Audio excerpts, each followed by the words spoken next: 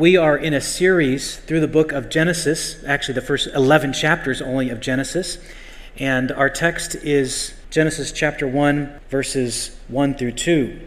Genesis 1:1 is very familiar. In fact, it's probably some of the most famous words in all of the English language. In the beginning, God created the heavens and the earth. And it would be easy for us to skip from verse 1 to verse 3, right over verse 2, and just see how it sounds. In the beginning, God created the heavens and the earth, and God said, "Let there be light." And there was light. And it makes perfect sense to be able to flow from verse 1 to verse 3. So you might be asking, well, what's this with verse 2?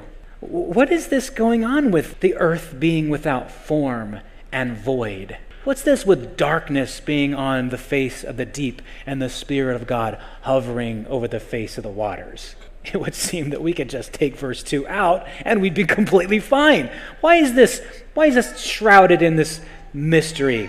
If we believe that every word in the Bible is here for a purpose, we want to unfold it to see what purpose it's here for. And so what we're going to do is proceed in this order. We're going to see, first of all, what God did to understand what God does, to understand how God does it.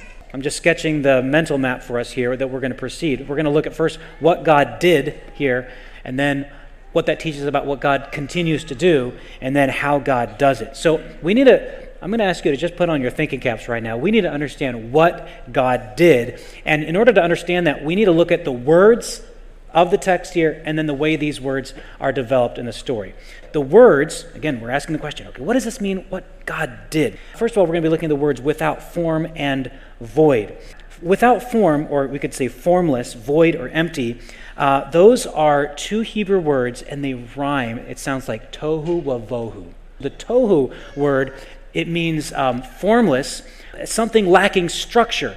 It's used elsewhere in the Bible to describe a city whose walls have just tumbled down, bricks disintegrated, the chaotic condition after a war. If you've seen some of these tragic pictures coming out of Ukraine during the war, you see these buildings that have been demolished by missiles. That would be tohu. It's formless, it's destructured.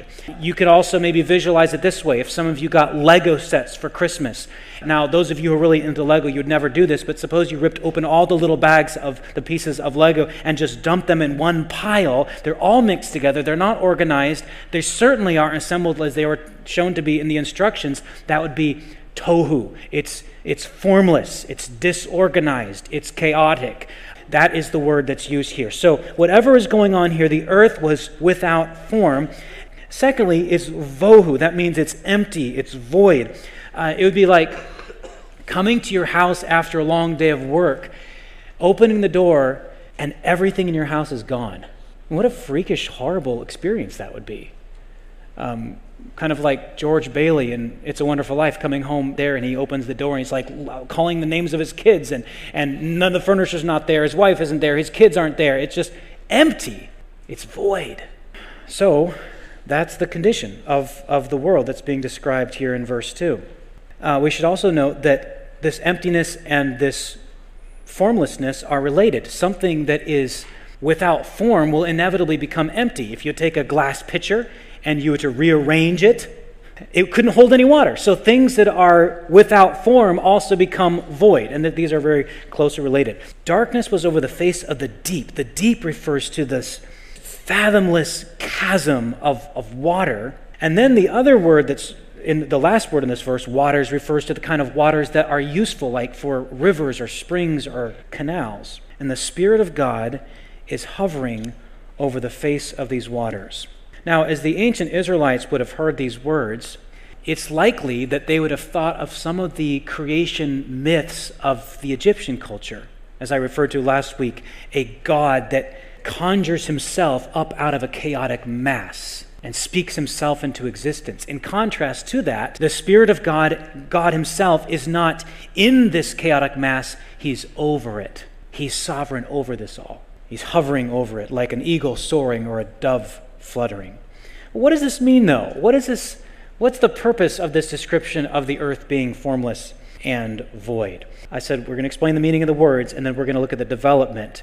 Well, we see what God does in the days of creation is answering to the formlessness and the emptiness described in verse 2. And I'll show you what I mean. On day one, God begins to separate things and create spaces. That is, he's answering to the disorder of Genesis 1:2. It was formless, and now God begins to make forms. He begins to allow for the sequence of time by separating light from darkness and creating day and night. Now there's a space. There's organization to this. What does God do on day 2? We have described to us the face of the deep, this chaotic, this formlessness. And what God does on day 2 is he separates the waters above from the waters below, and he creates a sky and sea. What is God doing here? He is organizing. He's ordering things. He is answering to the disorder and the formlessness that we described in verse 2 by creating spaces. You can think of almost as if he's making a canvas of sort, creating boundaries. Notice the verbs that we have in verse 6. He says, let there be an expanse in the midst of the waters and let it separate the waters. In verse 7, he separates it. So he's making these distinctions and he's creating boundaries. On day 3, he begins to fill, then answering to the emptiness. All right, the earth was formless, that it was chaotic, disordered, without organization. Now God begins separating things, creating day and night.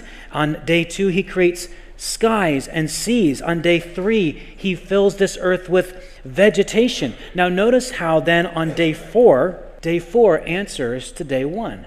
Because on day 1, God had created day and night, a canvas, as it were, on which for God to put stars and the sun and the moon. See what God is doing here? He is creating spaces, organizing, and then filling those spaces. It was tohu wavohu, formless and void. And now God is filling, he's creating these spaces and filling it in. So day 5 corresponds then to day 2.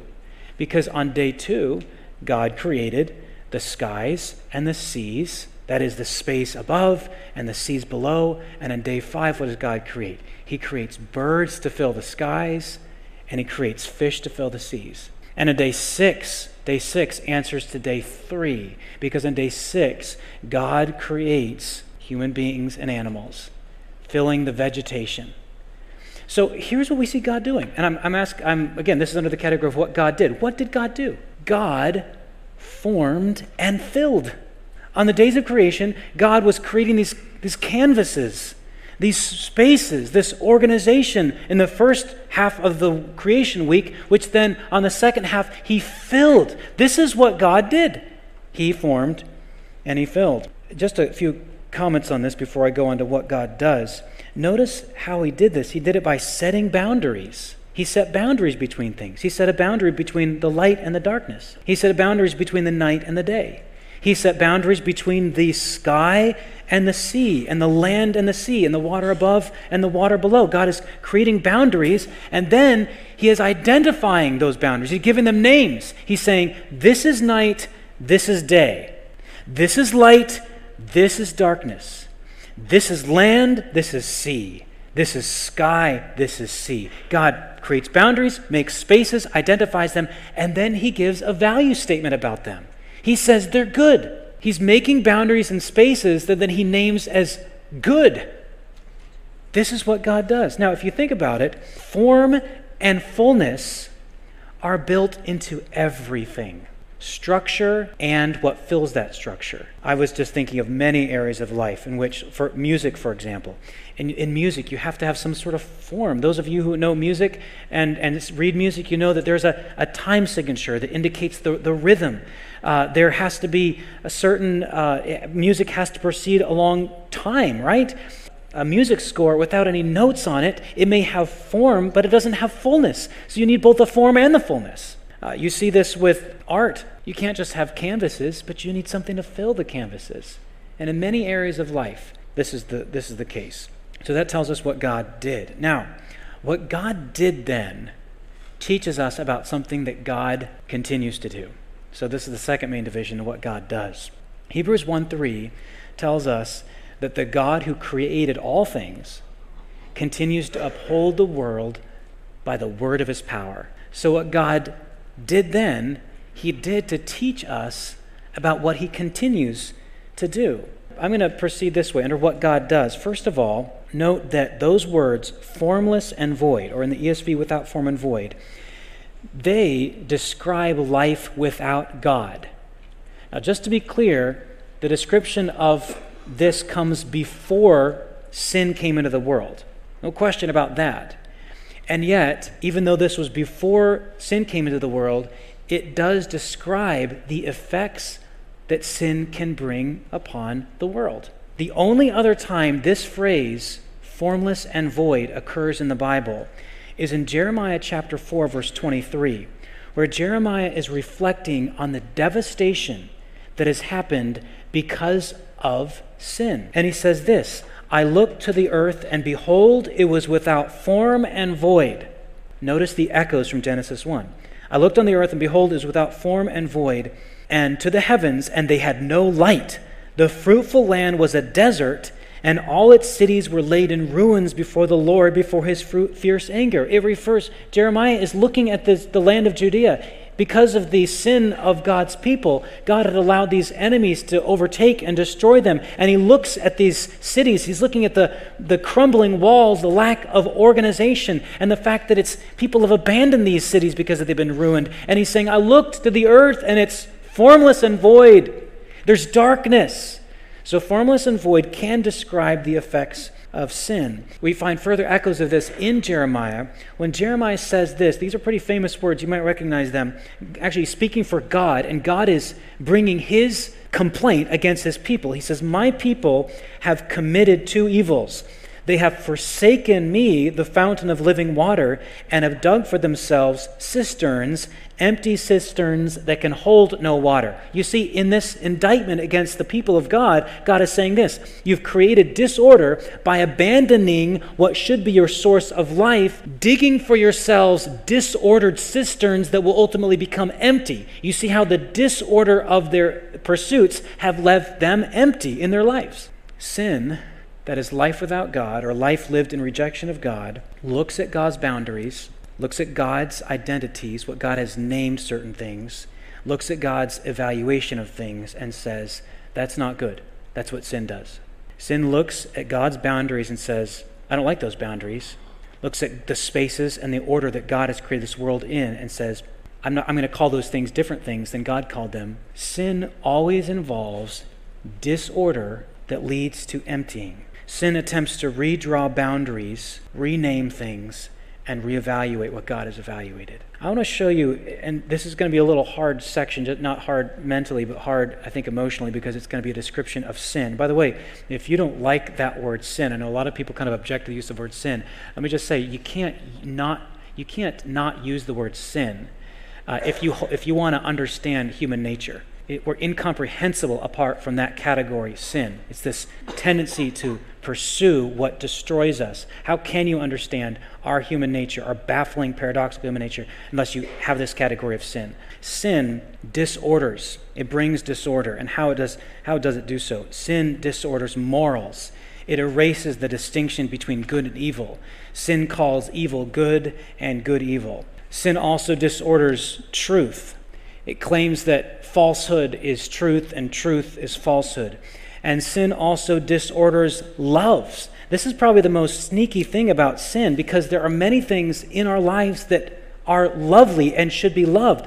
But sin has been described throughout the ages as a kind of disordered love. There should be one being who is the ultimate object of our love, and that is God himself, because only God can satisfy us. But what we end up doing is we put all our identity and our emotional capital in other things. They could be good things. They could be things that are worth loving, but they're not worth loving more than God is worth loving. That's why sin can be found in an obsessive allegiance to one's children. These are good things that have been put in the wrong order. Or to your reputation. Is your reputation good? Should it be preserved? Yes. Can it bring you some joy? Yes. But it's not worth making the very center of your life. Wealth, for example. Do you need wealth? Yes, absolutely. Does the Bible give you instructions on how to use wealth? Yes. But wealth isn't worth putting at the center of your life and making it and loving it supremely. There's only one thing There's only one being, and that is God himself, that deserves all our love. Love the Lord your God with all your heart and soul and mind, the Bible says.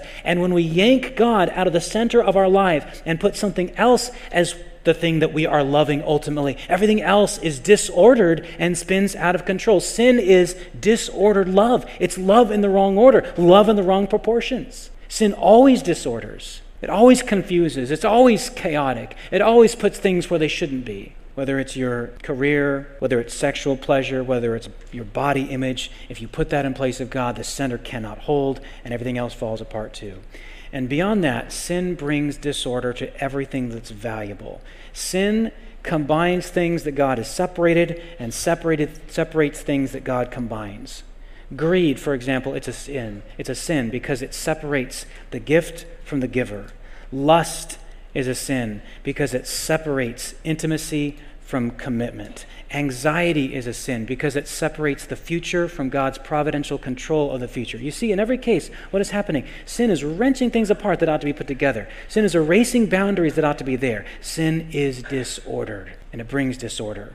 And because of that, sin always brings emptiness. The rearrangement cannot hold. The broken vessel will not hold water. What is disordered cannot be full of life. Sin empties us of peace. The Bible says there is no peace to the wicked. Sin empties us of meaning in life. The writer of Ecclesiastes, when viewing life apart from God, says, vanity of vanity, all is vanity, emptiness, meaninglessness. Everything is meaningless without God. Sin empties us of meaning. Sin empties us from peace, of our peace. Sin empties us of life. T.S. Eliot is considered one of the 20th century's most important poet, but he wrote this poem called The Hollow Men. He says, we are the hollow men. We are the stuffed men leaning together, headpiece filled with straw. Alas, our dried voices when we whisper together are quiet and meaningless as wind in dry grass or rat's feet over broken glass in our dry cellar. Shape without form, shade without color, paralyzed force, gesture without motion. I could hardly think of a more potent description of life without God. The meaninglessness, the chaos, the formlessness, the emptiness. That's what this is. Sin always disorders. It always empties. And what God wants to teach us is that He is at work to bring order to the chaos and to bring filling and fullness to what has been emptied because of sin. That's what God does.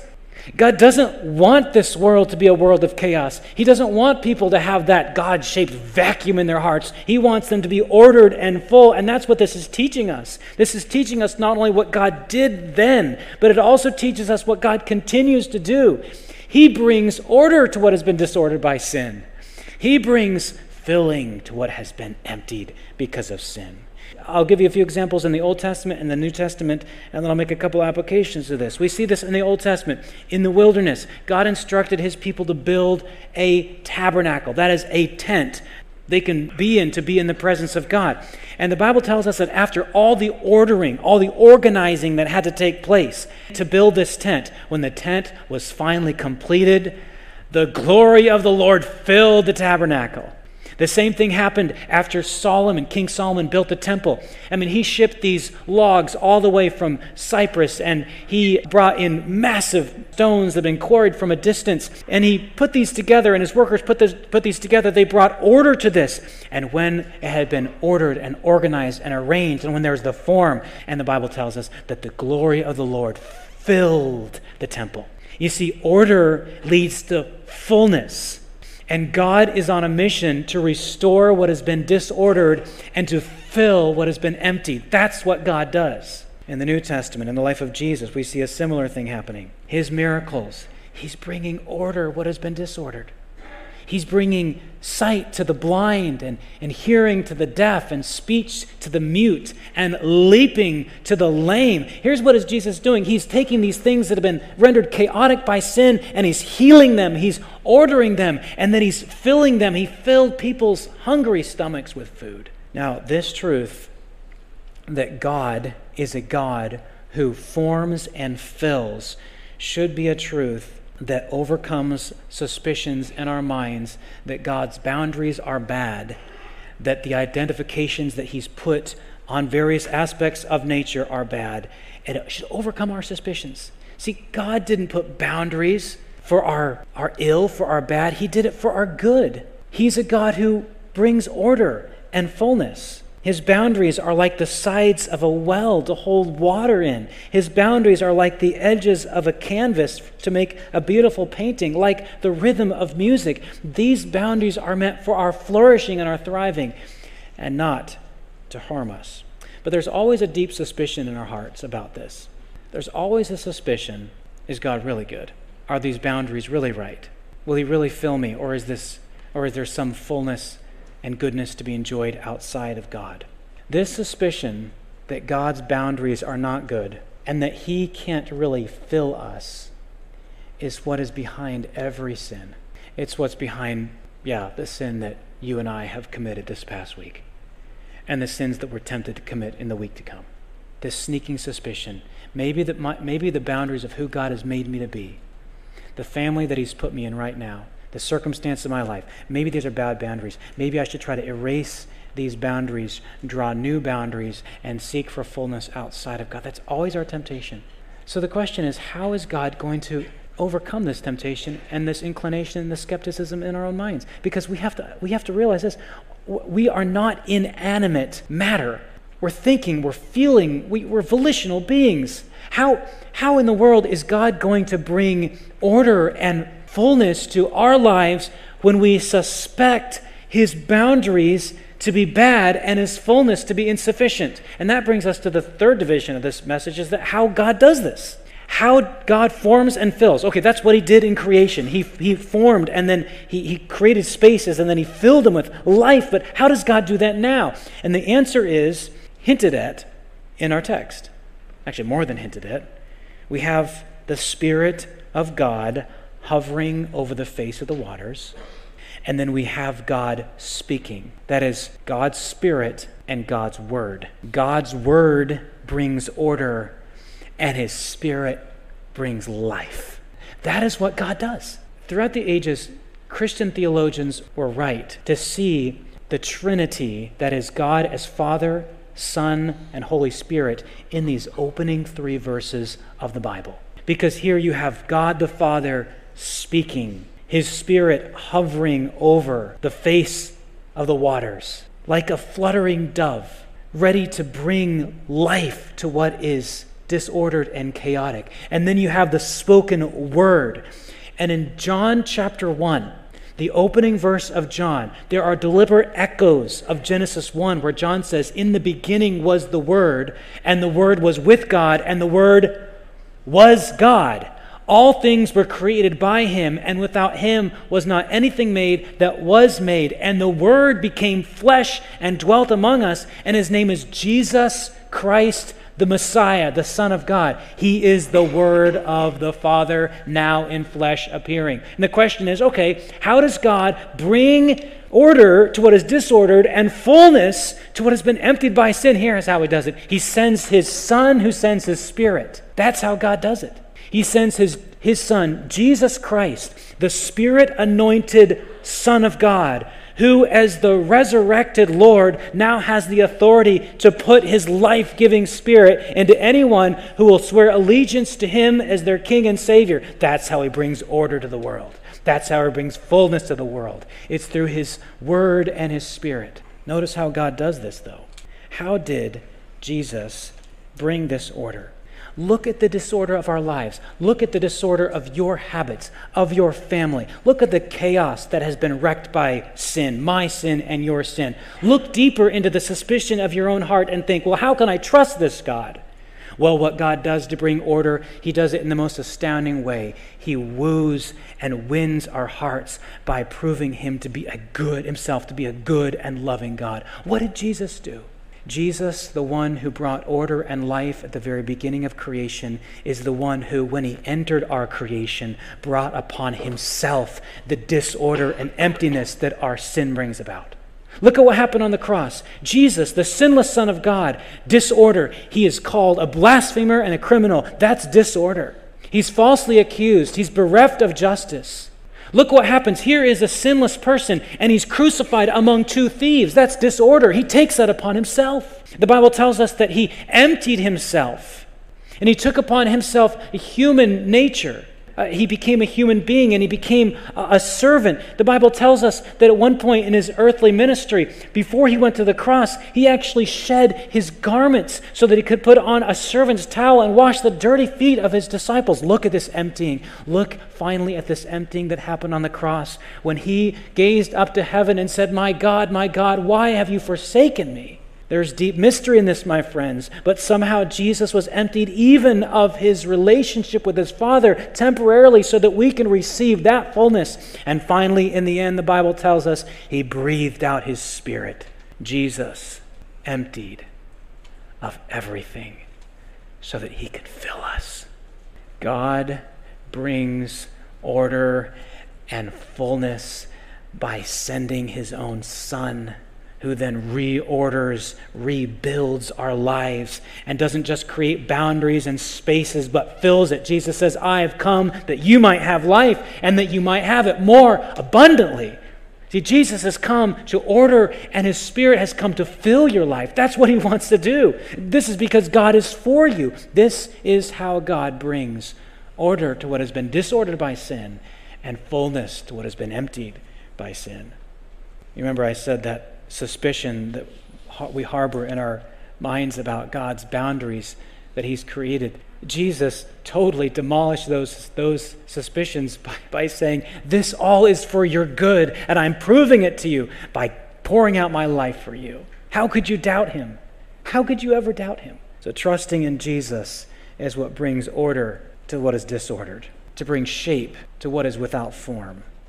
And that means that your love can be reordered. See, if you don't know what Jesus has done for you and the depth to which he went for you, how he plunged himself into the watery deeps on your behalf, unless you understand that, you'll always be harboring that suspicion about God. But once you embrace that, once you take that into your heart, then your love will be reordered, and you will not be able to find anything more lovable than God himself. Because there is no one more lovely than God himself. Because there's no one else who would give himself more for you than God himself gave for you. So that's why I say trusting in Jesus reorders your loves. It could be right now that your loves are so disordered because you put something else at the very center of your life. You put something else on the top of the list of loves. And now, in faith in Jesus, that your love for God comes at the very top again. And everything else can find its order. Trusting in Jesus can reorder your truth.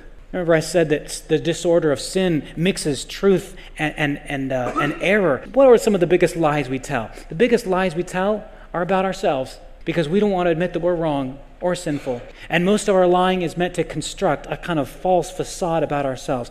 Trusting in Jesus, it reorders your truth because it frees you to admit the very worst about yourself. And that is, you are a sinner that is so deeply flawed, Jesus had to die for you. And that's the truth. Ah, yes, but we need not tell the truth with a sense of despair because we say, but he did die for me because he loved me. Jesus allows you to reorder. Trusting in Jesus reorders your truth.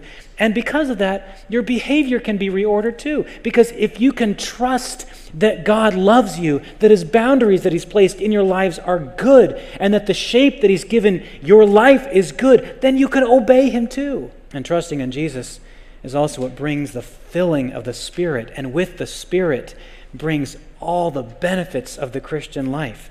Jesus said, this is from John chapter 7, verses 38 through 39, "Whoever believes in me, as the scripture has said, out of his heart will flow rivers of living water. Now this he said about the Spirit, whom those who believed in him were to receive." Jesus is saying this, believe in me, and you get a source of not just energy, but the ability to bear the fruit that God wants of us. Out of you will flow an endless supply of fullness, rivers of living water. That's what Jesus gives to those who trust in him. It's the Spirit of God. That's why Paul writes in Romans 15:13, "May the God of hope fill you with all joy and peace in believing, so that by the power of the Holy Spirit you may abound in hope." Because trusting in Jesus brings about the filling of the Spirit, you can be full of love, full of love in two senses, full of God's love for you. You can be fully convinced of that because the Spirit of God within you keeps reminding you, you are loved because Jesus died on the cross. So you can be full of God's love for you, but also in return, you then can be full of your love for God. You see, Jesus filling you with His Spirit allows you to be full of love. And then from that, it allows you to love other people. It also means that you could be full of joy because your eternal destiny is secure. It's not a flippant sort of surface kind of joy plastering a smile over your face. No, this is a deeper sort of joy that can coincide even with sobbing, even with tears. It's a joy that only Christ gives because you are deeply rooted in Him. Trusting in Jesus also brings the filling of the Spirit, which means you can be full of peace. Peace with God, the peace of God, peace in difficult circumstances, and peace with other people. And in these astonishing words in Ephesians chapter 3 and verse 19, it means that you can be filled with all the fullness of God. To be honest, I don't know everything that really means, but it certainly means this, that God is a God who forms and fills. God takes what is disordered and chaotic, and He, through the work of His Son and Spirit, reorders, forms, and fills. And we get that by trusting in Jesus.